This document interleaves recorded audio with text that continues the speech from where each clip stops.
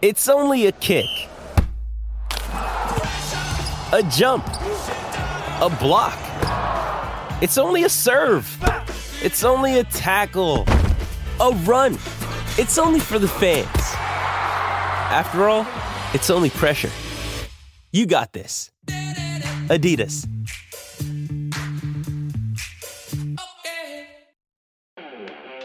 Hello and welcome to the Transfer Window, the podcast that brings you the news before it becomes news.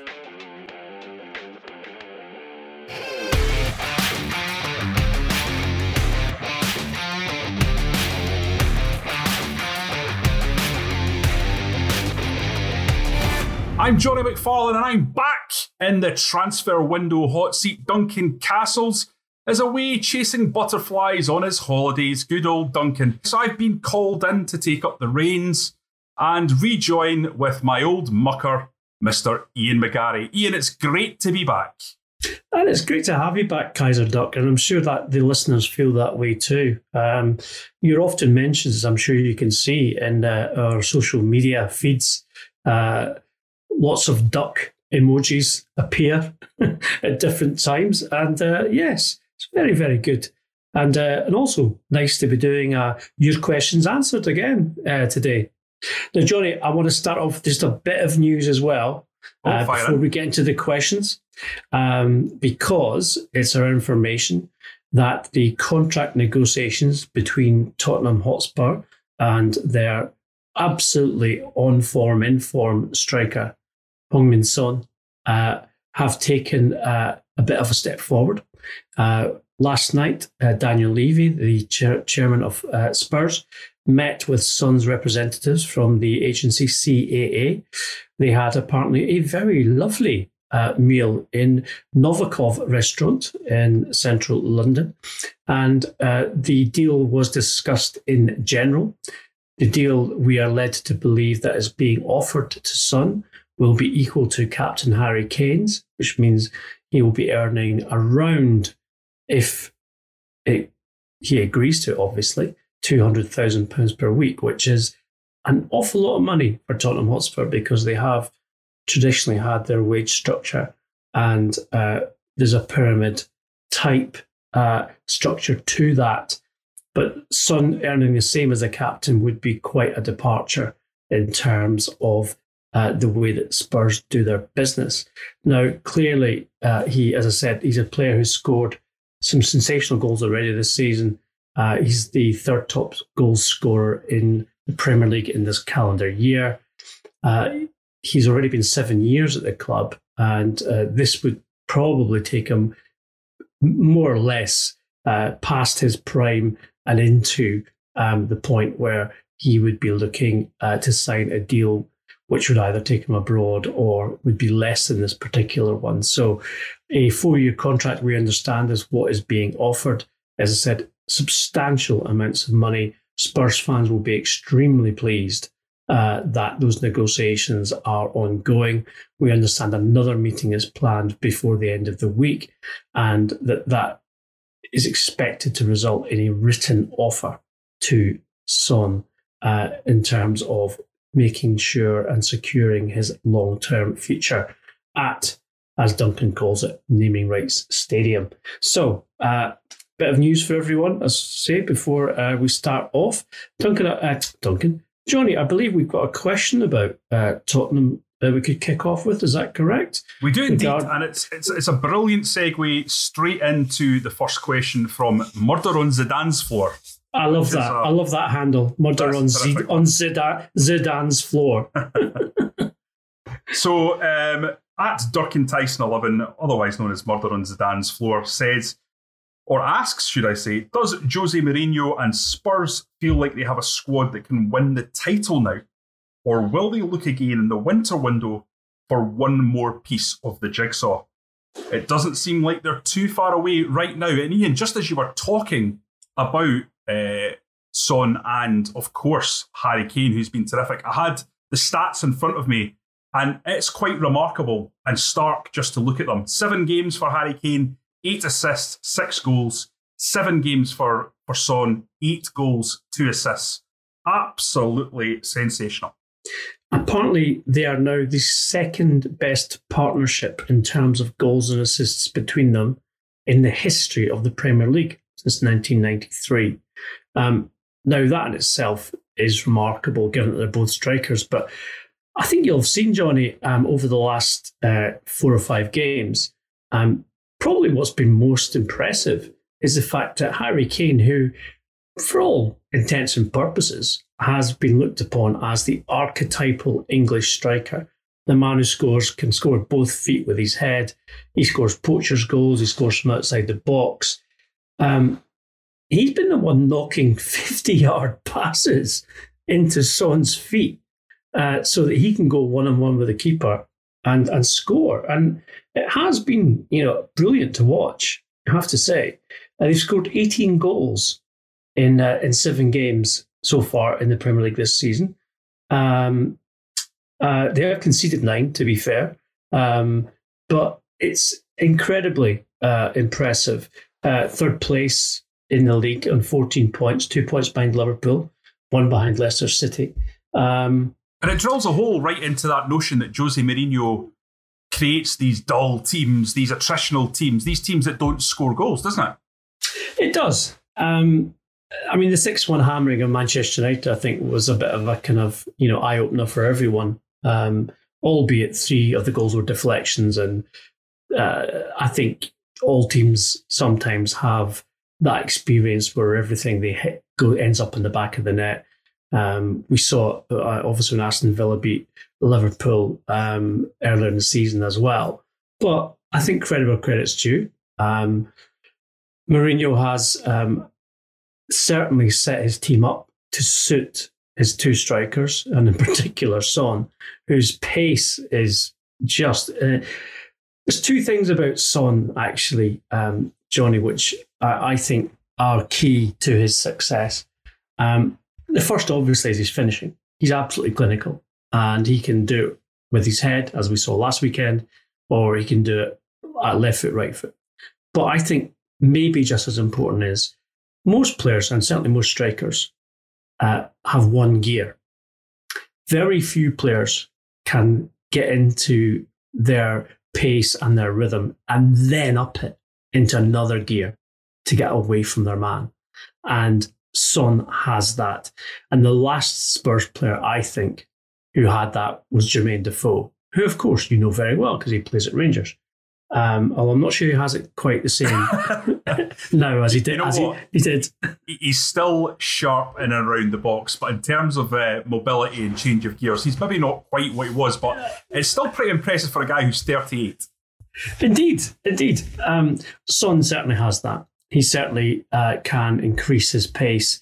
So footballers are described in 2 different ways by their coaches. Either they have explosive pace, and that is they're very quick over the first 10 metres, so they have to beat the man in the first 10. Or, as I said, they have more than one gear, and Son has more than one gear. So he can up his pace at any time to make sure that even if he is being tracked successfully by an opponent, he can actually move away from them and get into the position where he's in a great opportunity to score, or at least certainly strike at goal. So yes, to answer the question of murder on Zidane's floor, and let's hope there's no bodies lying around on Zizou's particular tiled establishment at this moment in time. Gareth Bale might be in there somewhere. Thanks to me, he's escaped just before he got buried under the patio with a golf club. Yeah, look, he's not out with the realms of possibility that Spurs now do have a squad that could go on and win the Premier League. I say not out with the realms of possibility because the squad doesn't really have the depth to suggest that they could cope with, for instance, an injury to Son or to Kane, or indeed to Moussa Sissoko, who's also been outstanding since his return from injury and was sorely missed last season by Mourinho. Look, clearly they have a manager who's a serial winner. We know that. They have a manager who's extremely motivated. I saw him speak today ahead of their Europa League tie. He was asked about Harry Kane perhaps effectively winning a penalty against Brighton by backing into Adam Lallana. And he was in classic Jose battle mode. He said, why don't you talk about players at Manchester United, at Liverpool, at Manchester City, who when you, and he said, blow them, they fall over. These are the clever players. Kane is not like that. So, defensive, almost a little bit of bunker mentality. And obviously, the result in last week's Europa League match in Belgium was very disappointing for them. But they came back at weekend, obviously, to win against Brighton. Kane winning the penalty or not, they still got the result. So my only worry, and as I said in reply to the question, would be the depth of squad. Will they go into the market in January? Well, look, Daniel Levy has never been shy of buying in January. He has done in the past, and in some cases spent quite a lot of money.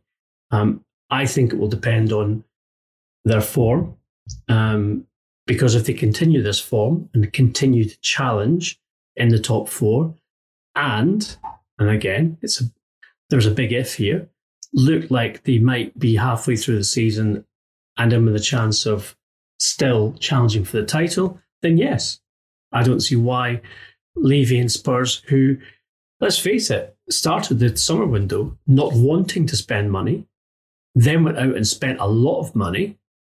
They've seen the fruits of that. Now willing to splash the cash on Son's new contract, as we already discussed.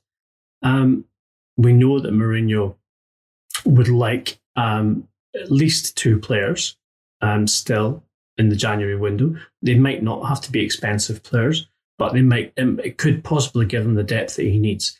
So, in answer to the question, there is a possibility. And in this league, where so far you have very inconsistent performances and results from all of the so-called contenders for the title, then Spurs are in a good position because they're already in third place. They are third. Manchester United are in 15th. And they've only got Liverpool and Leicester City ahead of them. So I just think, if they avoid a catastrophic run of results, which they can be prone to, as we know, and of course there is now a term for it, Johnny, as you know, Spursy. It's all going on a bit Spursy. If they can be more Spurs and less Spursy, then why not?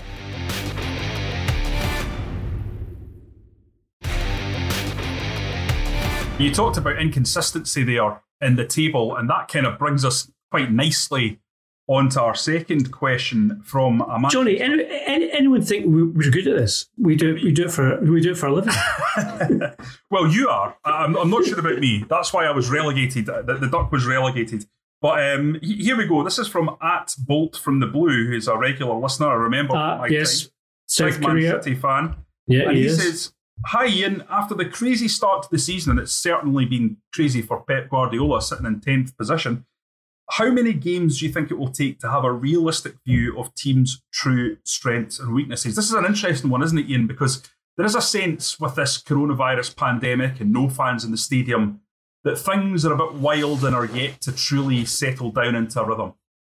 I think that's correct, Johnny, and it is a good question, actually. I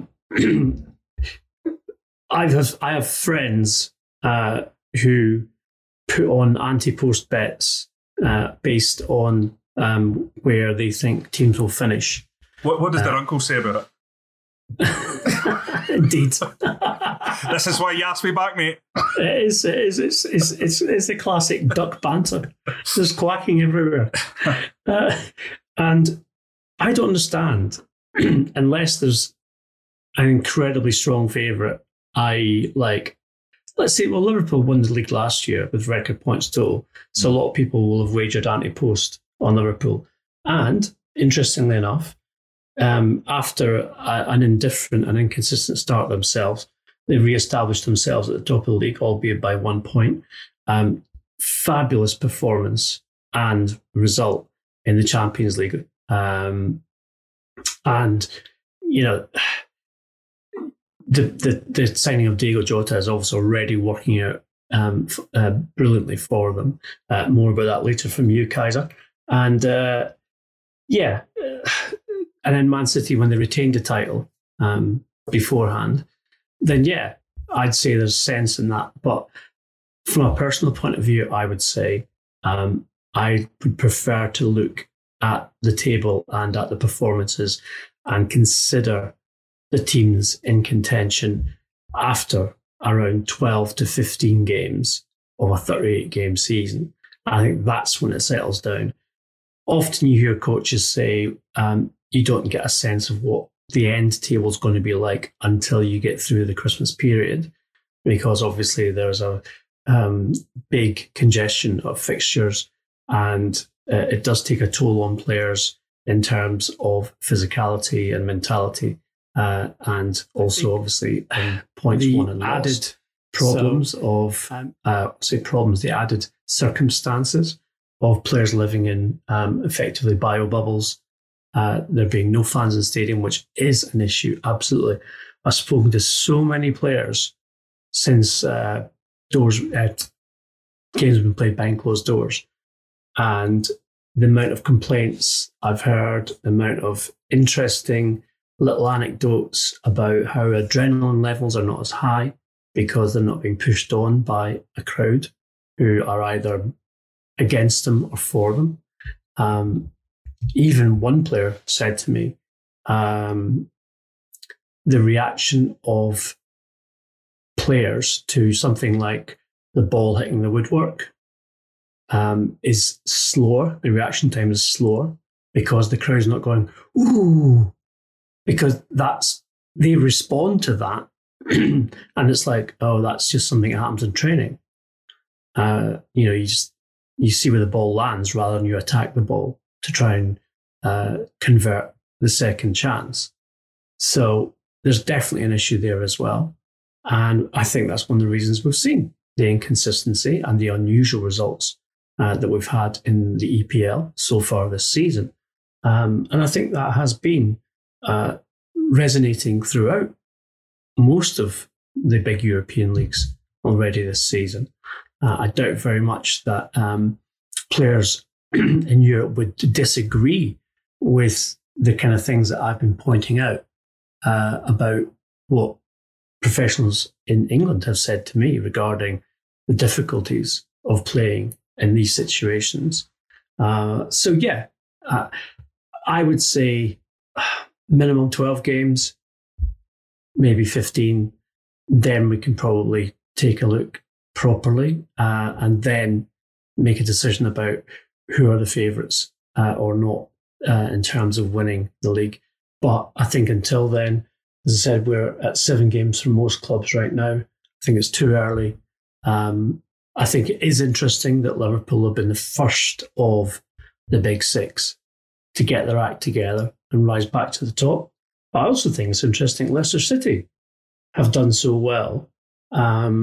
Obviously fell away at the end of last season and lost their opportunity to play Champions League football. But Brendan Rodgers has obviously reinvigorated his players, and in Jamie Vardy, Harvey Barnes, James Maddison, they have some real quality that can match most of the Premier League.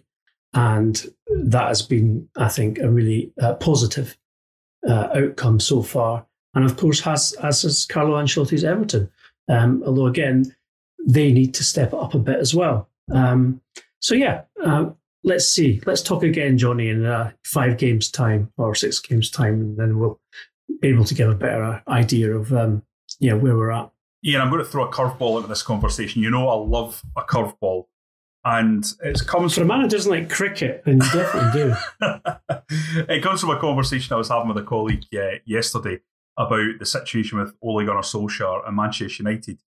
Do you think, given the situation at Leicester and the way they're performing, that Manchester United could do a lot worse than look at Brendan Rodgers, should they decide to dispatch Ole in the way that many, I think they will eventually? It's not such a curveball, really. I mean, he's shown consistently his ability to lead a team who don't necessarily have the players or resources of other clubs like Manchester City or indeed Manchester United to challenge for the title. He did it with Liverpool, famously, obviously, in 2013. He also did it with Leicester City last year.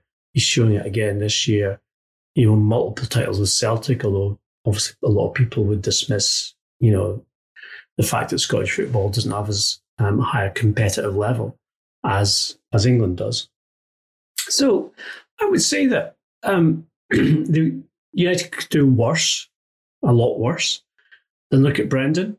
But as Brendan said to me once, and I'm not telling tales out of school here, if you remember, he turned down Liverpool's first offer when he was at Swansea City. And he did so because he wasn't given enough guarantees for him over the control of player recruitment. Liverpool altered their stance and came back with a different proposition. And in speaking to him at the time, this was before he took the job, he said, "It's a big decision for me, Ian, because in my career, I have to think, if I manage Liverpool, will I ever get the chance to manage Manchester United? Because there is no history there of a coach having managed one, managing the other." I think things have changed slightly, but you'd have to say that history dictates that that would not be a particularly popular appointment amongst Manchester United fans, given his history at Liverpool. But at the same time, look at the mess that Ed Woodward and co have made of recruitment since Sir Alex Ferguson's departure 7 years ago. They've gone through several head coaches, none of whom have been successful in terms of winning the league. Jose Mourinho has been the most successful in terms of trophies.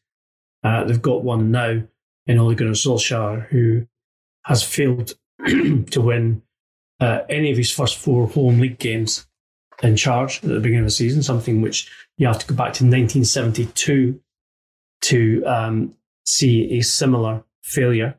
That was a season when Manchester United finished 18th in the old First Division. So as much as Solskjaer gets praise and is defended by former colleagues, etc., I am constantly amazed by Manchester United fans who defend his record simply on the basis that this is a club that is used to succeeding. And I noticed as well that Ryan Giggs said he believed that United might not win another title in the next 20 years. I mean, this is Ryan Giggs. He won 13 Premier League titles.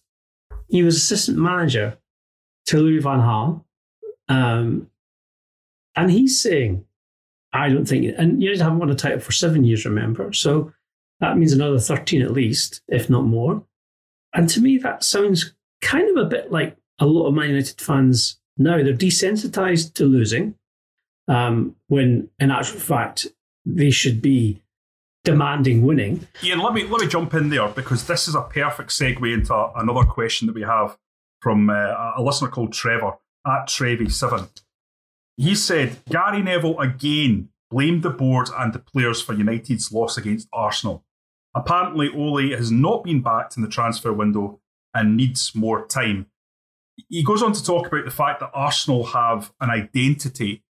And he said, does the lack of Jadon Sancho arriving from Dortmund, does that really justify the lack of an identity at United, especially in comparison with the way Arsenal play? Because you just can tell what Mikel Arteta has brought to that team. You don't need to be a tactical expert to watch it and to see exactly what he's bringing to that club.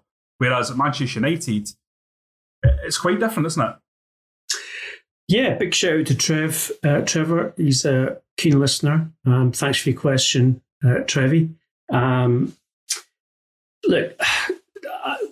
all our regular listeners will know that, that Duncan in particular has been, very critical of the Man United ex-players who continually defend Solskjaer in a way that it's like, oh, does he not pick the team? Does he not set the tactics? Does he not set the team up in the formation? Does he not make the substitutions, etc.? Because that's his responsibility. And yet it's always someone else's fault when Manchester United lose or get a bad result. It's always someone else when it comes to likes of Roy Keane or Gary Neville or Paul Scholes, etc., etc. It's actually becoming a bit boring. It really is. Because they're quite happy. I thought Keane went as far as he's ever gone the other night, where he sort of said, Ollie is going to get sacked the way this is going. But I absolutely take your point. Hang on, Johnny. He said these players will get Ollie the sack. He didn't say Ollie will get the sack because he's rubbish at his job. He actually said these players will get Ollie the sack. That will be the outcome of this.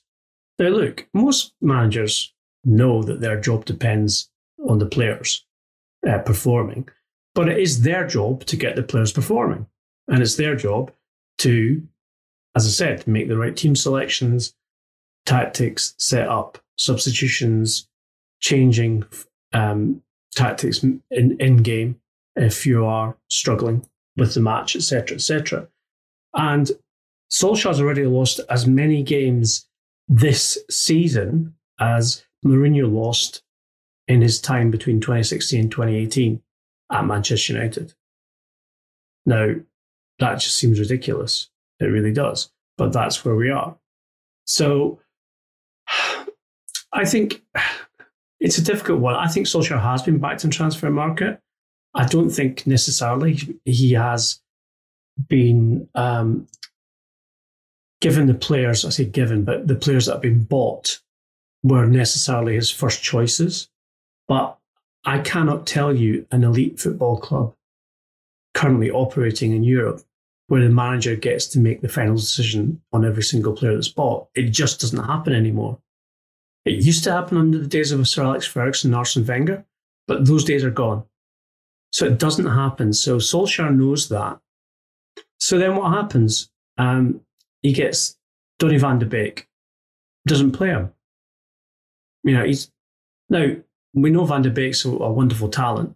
We know that he's made an impact every time he's come on for Manchester United and as a sub or played, but he's being underused when United need creativity in central midfield in games where they're failing to pick the lock of an opposing team.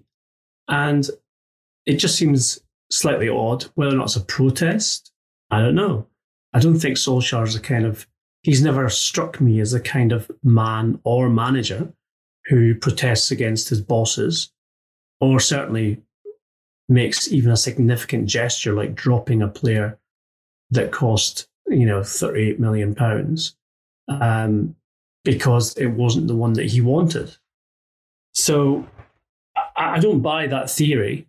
I do think as well that with Solskjaer, and to answer Trevor's question as well about the ex-players, loyalty to a former teammate is fine, and you find it in football again and again. I've lost count of the amount of interviews I've done with footballers, and I've asked them about someone who's obviously still playing, but maybe having a rough time or whatever, and them saying to me all positive things, and then saying, "No, this is going to be a positive piece, isn't it? You're not going to slag him off." And you're like, well, you can't dictate the agenda of the interview. You agreed to the interview in the first place. So if the guy is having a bad time, then it's up to you what you want to say about him, but you can't tell me what to write. Now, that's the kind of thing that we're seeing in action here in terms of TV punditry with these ex-players. What I don't get is, as I said, it's getting a bit boring, I think it's now becoming a little bit ridiculous and wearing, because you see on social media a lot of fans, including Manchester United fans, saying this is, you can't continue to defend Solskjaer when the results don't reflect your defence of him and the way that things have gone. So, as I said, I understand why he's being defended, because the dressing room has always been this sacred space. But they're being paid to do a job as well, Johnny. And if they're not doing the job properly by being objective and saying, yeah, this was poor by the manager or whatever, the way they do it with other managers, by the way, there's never any, opportunity that they don't take to criticise other managers. But Solskjaer, as Duncan loves to say, is the precious one. Well, let me take this in a slightly different direction because it's intrinsic to this question. Just on Arsenal, Ian, and their identity, they're sitting in 9th place. They've lost 3 out of 7 games. I mean, do you think now in modern football that having an obviously identifiable style of play and a modern outlook and a clear path gets you away with a lot of stuff nowadays that you perhaps wouldn't have 15, 20 years ago? I think people see a lot to admire in the way that Mikel Arteta has imposed his vision on this Arsenal team. I'm not convinced by them as yet, and I don't think a lot of people are. They have had bad results and bad performances. They've had some very good ones and some very important ones as well. However, they've yet to prove themselves to be genuine title challengers. They may be in 9th, but they're only 4 points behind Liverpool. So, that's not a lot in terms of making up the gap. With Arteta, this is his first managerial job. He was Pep Guardiola's assistant at Manchester City. He was a very fine player, as you well know, Johnny, at Rangers and at Everton and at Arsenal and at Barcelona. And look, he is someone who clearly does have a philosophy of football that people can identify with. I think if you watch Arsenal press high up the pitch on the opposition box and half, they're very effective at it. But maybe even more impressive is the way they play out from the back as well. Yes, they've made some mistakes, individual errors, which have led to goals and goal chances being created. But they're incredibly calm on the ball and they don't give away possession that easily. So I think with Arteta, the identity aspect compared to Manchester United, where Solskjaer chops and changes formation, plays sometimes with a low defensive block and on the counter. Sometimes he plays 4-3-3 and it's all swashbuckling and amazing, etc., etc. He seems to switch and switch. And so the identity, or at least the perception of identity, gets blurred and lost. Whereas what Arteta's done is, and this, of course, is how most great teams function. Everybody knows their job.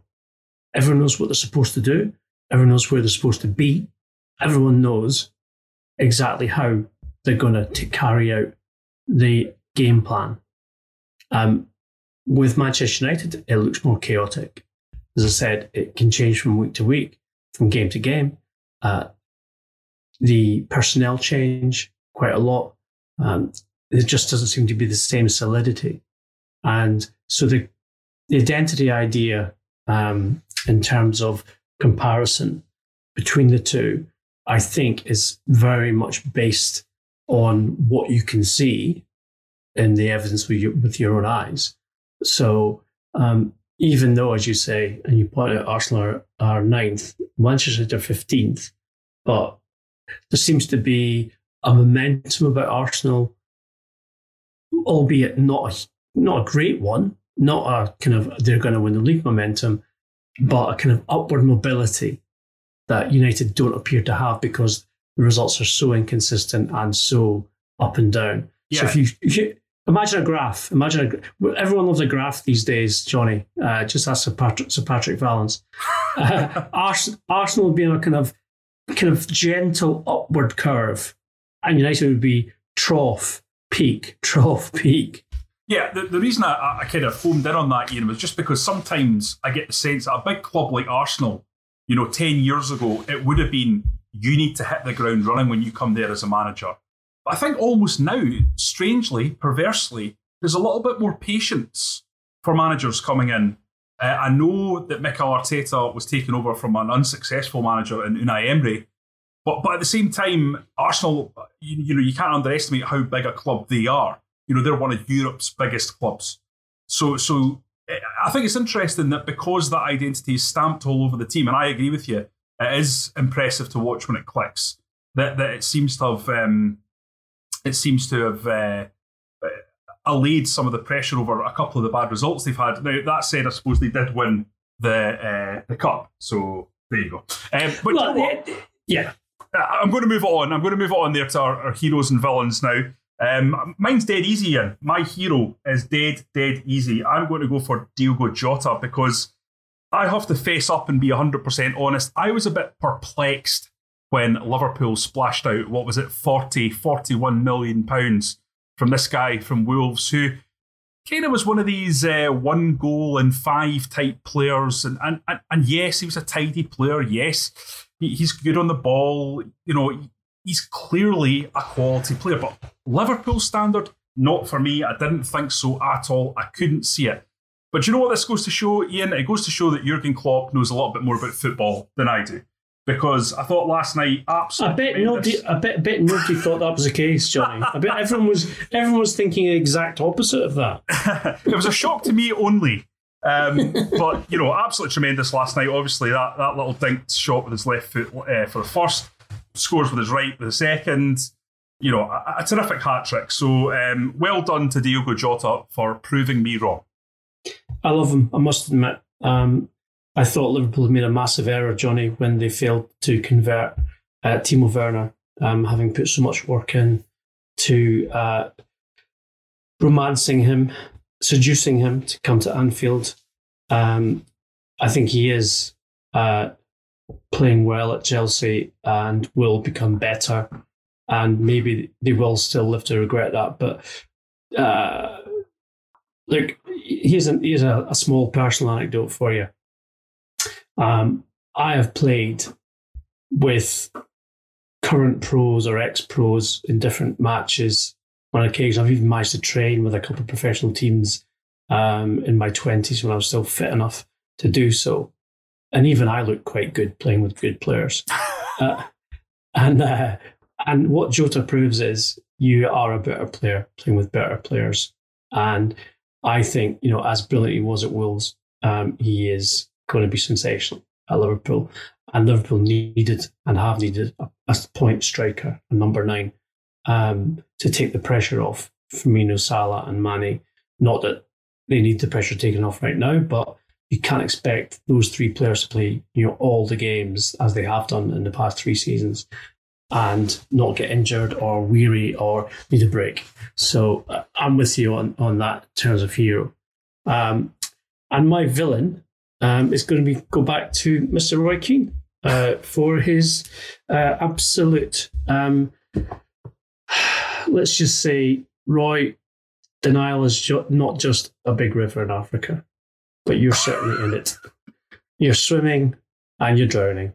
And so are your other ex-teammates who are defending Ole Gunnar Solskjaer. You are a man who is respected for your forthright opinions, for being honest and telling the truth, and effectively telling other people in the game what you think and what they're doing wrong, and yet you still fail to see it. I don't know why. I'm just wondering if Ole's got some really, strange information about all of his ex-teammates that he's got up his sleeve to make sure that he gets defended. But whatever it is, it's clearly something which is mesmerising them because they obviously can't see or fail to speak the truth. Well, I'm too scared to actually back you on that. I've got to be honest. Mr. Keane is a terrifying individual, so I'll leave you out on a limb criticising him there, Ian, and call time on this podcast, which I have thoroughly enjoyed joining you on. So thank you for having me. And to our listeners, if you liked what you've heard, please give us a 5-star review on iTunes, and of course, mention my name because I have an ego the size of a house. Probably the house the size of an eagle. Probably you're more likely to say that you like Ian and Duncan, to be fair. But these things in life you just have to get on with. You can subscribe to the Transfer Window podcast on YouTube. This is all new to me, but apparently if you turn on your notifications, you will get an alert when it becomes available. Please join in the discussion with us there on @TransferPodcast on Facebook, Instagram and Twitter. I'm on @JohnnyRMcFarlane, Ian's on @GarboSG, and if you want to bother Duncan while he's on his holidays, which I suggest you do, you can get him on @DuncanCastles. Until next time, thanks for listening.